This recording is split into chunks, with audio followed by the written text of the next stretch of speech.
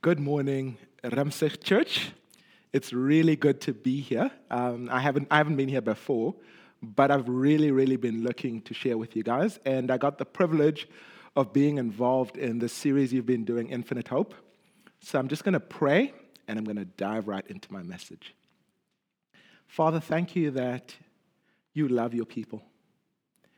Because you love your people, you speak to your people.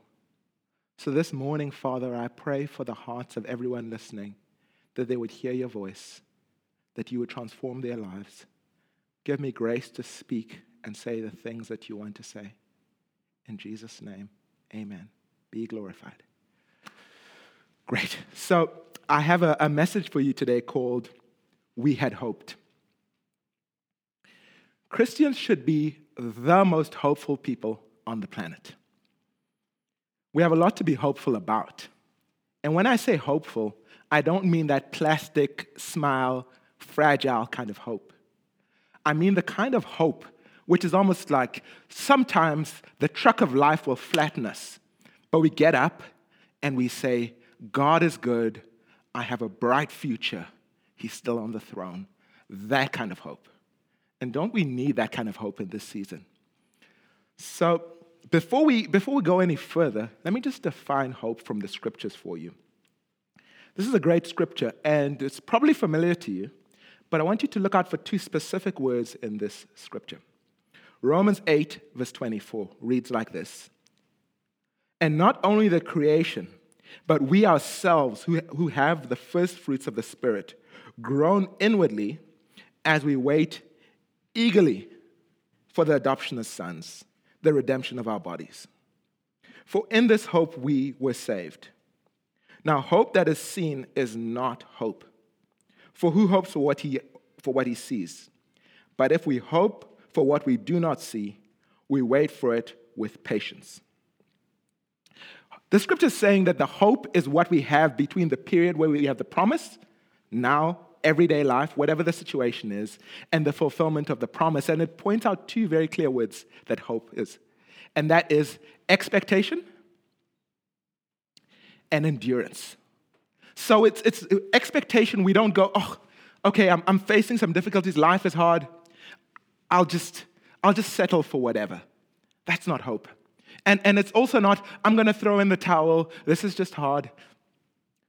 It's also not, I'm just going to take it into my own hands. You see, these two are both dangers. Either to throw in the trowel and give up and settle for less, or to take it into our own hands and become anxious and strive and try to make it happen in our own hands. The powerful thing about hope is it allows us to be both expectant and patiently enduring.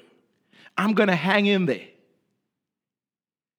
but I'm going to wait patiently. And I'm still going to believe the best is possible, but I'm not going to take it by my own works. So that's the kind of hope we're talking about. Today's message is about how God can take our sometimes up and down fragile hope, and let's be honest, that's all of us sometimes, and turn it into what I would call indestructible hope. Scripture is Luke 24, verse 13 to 33. It's a little bit long, but it is so good. So let's read. Verse 13. That very day, and by the way, this is after Jesus has risen from the dead, and he appears to two disciples, Cleopas and an unnamed disciple. That very day, two of them were going to a village named Emmaus, about 7 miles from Jerusalem. And they were talking with each other about all these things that had happened. While they were talking and discussing together, Jesus himself drew near and went with them. But their eyes were kept from recognizing him. And he said to them, "What is this conversation that you are holding with each other as you walk?" And they still stood still, looking sad. Then one of them, named Cleopas, answered him, "Are you the only visitor to Jerusalem who does not know the things that have happened there in these days?" And he said to them, "What things?" And they said to him, "Concerning Jesus of Nazareth, a man who was a prophet, mighty in deed and word before God, and all the people, and how our chief priests and rulers delivered him up to be condemned to death and crucified him. But we had hoped that he was the one to redeem Israel. Yes, and besides all this, it is now the third day since these things happened. Moreover, some women of our company amazed us. They were at the tomb early in the morning, and when they did not find his body, they came back saying that they had seen a vision of angels who said that he was alive. Some of those who were with us went to the tomb and found it just as the woman had said. But him they did not see. And he said to them, "O foolish ones, and slow of heart to believe all that the prophets have spoken. Was it not necessary that the Christ should suffer these things and enter into his glory?" And beginning with Moses and all the prophets, he interpreted to them in all the scriptures the things concerning himself. So they drew near to the village to which they were going. He acted as if he was going further, but they urged him strongly, saying, "Stay with us, for it is towards evening, and the day is now far spent." So he went in to stay with them. When he was at the table with them, he took the bread and blessed it and broke it and gave it to them. And their eyes were opened, and they recognized him. And he vanished from their sight. They said to each other, "Did not our hearts burn within us whilst he talked to us on the road, while he opened to us the scriptures?" Now, those words which I chose for the title, we had hoped. We had hoped. You can just hear the sadness in those words. Perhaps personalize those words for yourself. In 2020, you had hoped.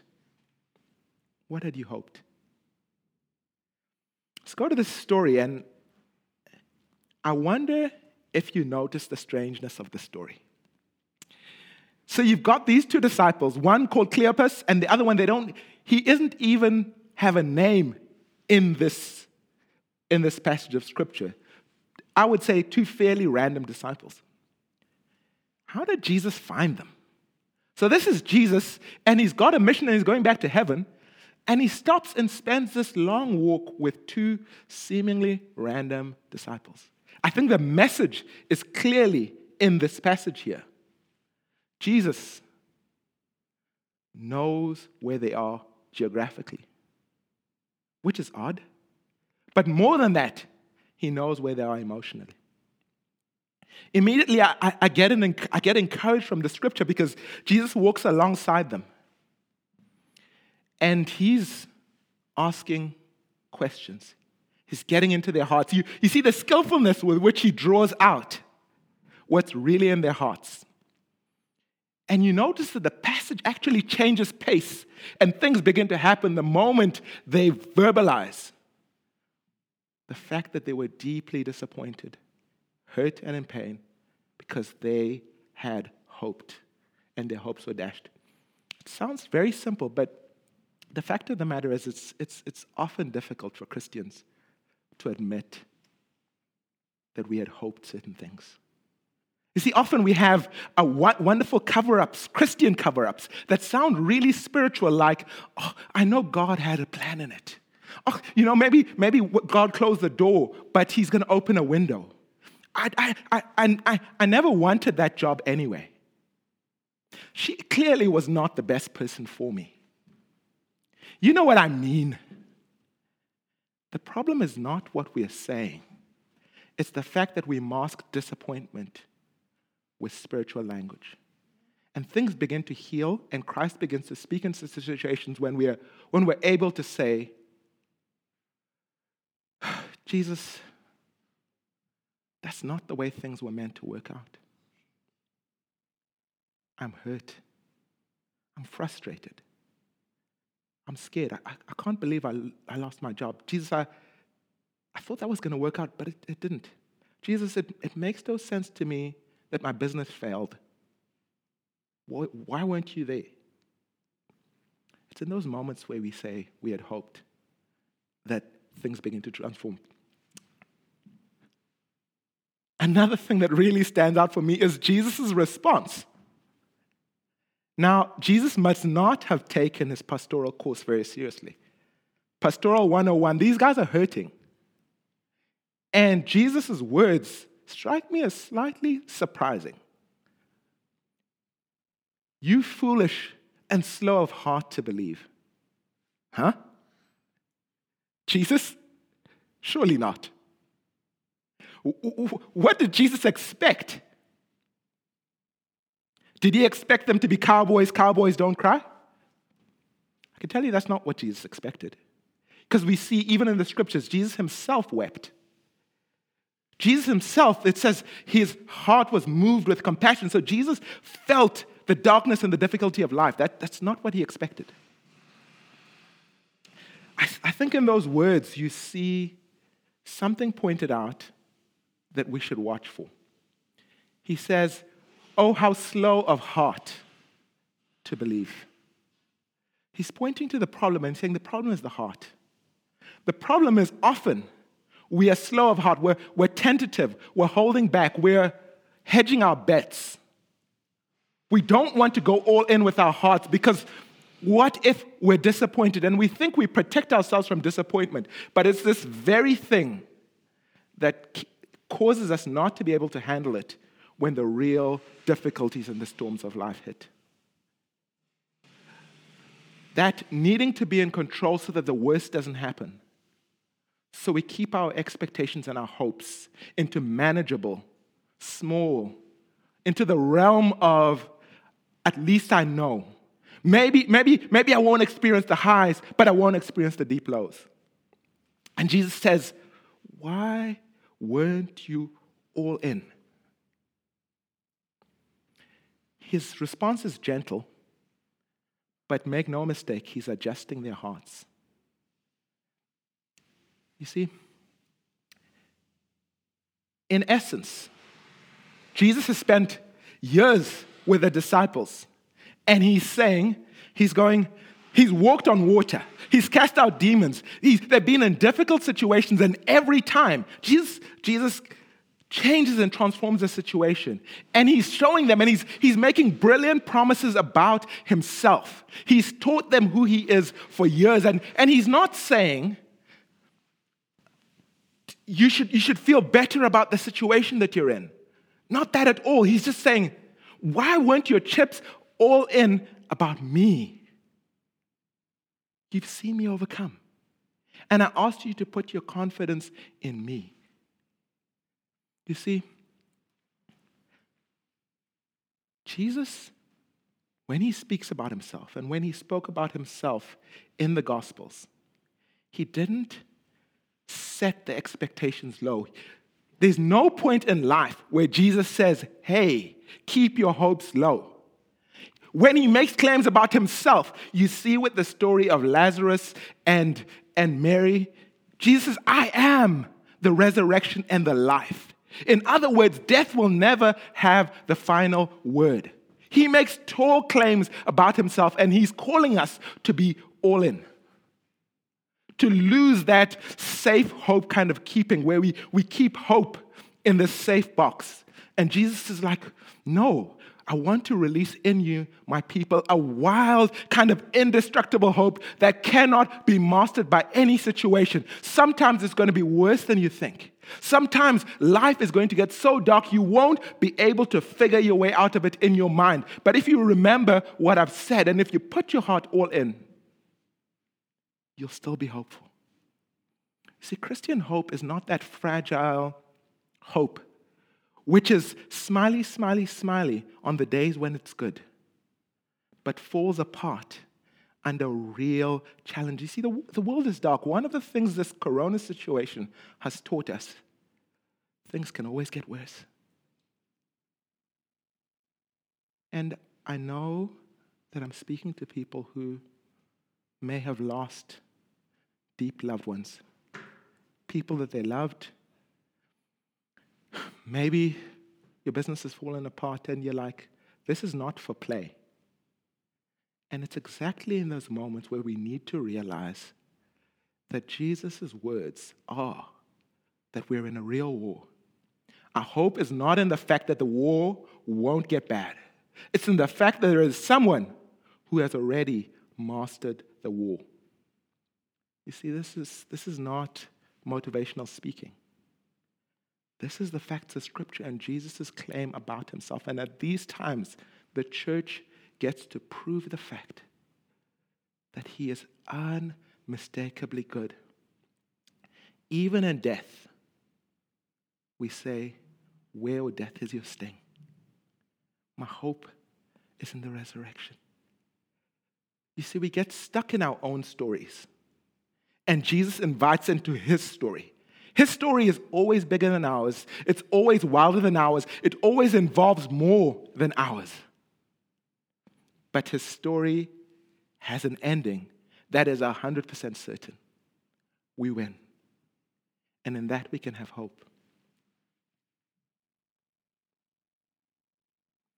You see, Jesus can legitimately ask us to trust him without reservations, no ifs, no buts, no nothing. 100%. And if that doesn't feel slightly scary to you, you don't know what I'm talking about.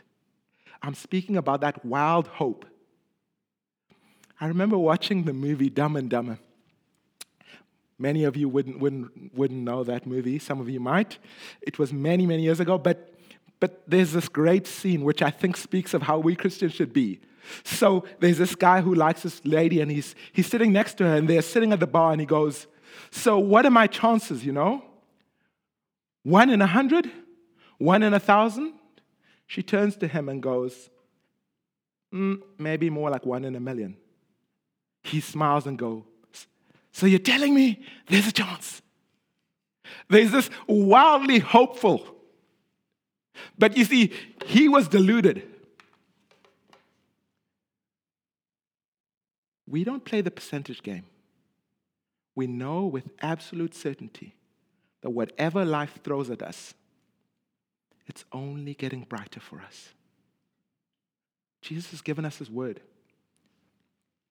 How do we get indestructible hope? Indestructible hope is not a type of hope. It's who the hope is in. Let me read you a scripture that is a beautiful reminder of this.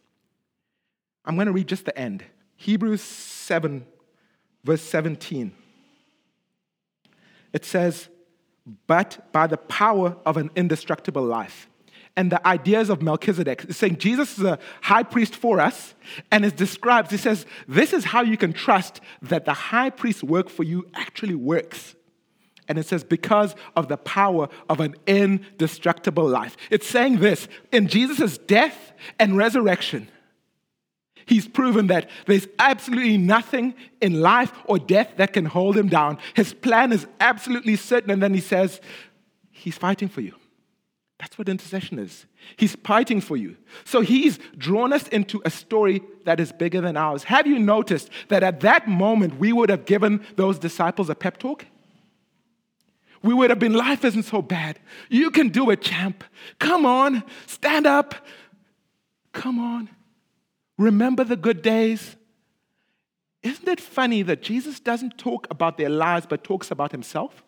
It says that he goes and he begins starting from Moses, and he tells them all that the scriptures have said about him. One of the dangers that I've noticed in this time is to have these wonderful sounding platitudes that seem encouraging in the moment, but they don't give lasting hope. Can you see here that what happens is that Jesus begins to unpack the scriptures bit by bit for 2 hours, rather than a rally, rather than an emotional shot of adrenaline. He gives them a teaching line upon line about himself. And it's the simple things that they had heard before. Do you realize that? And yet their hearts burned.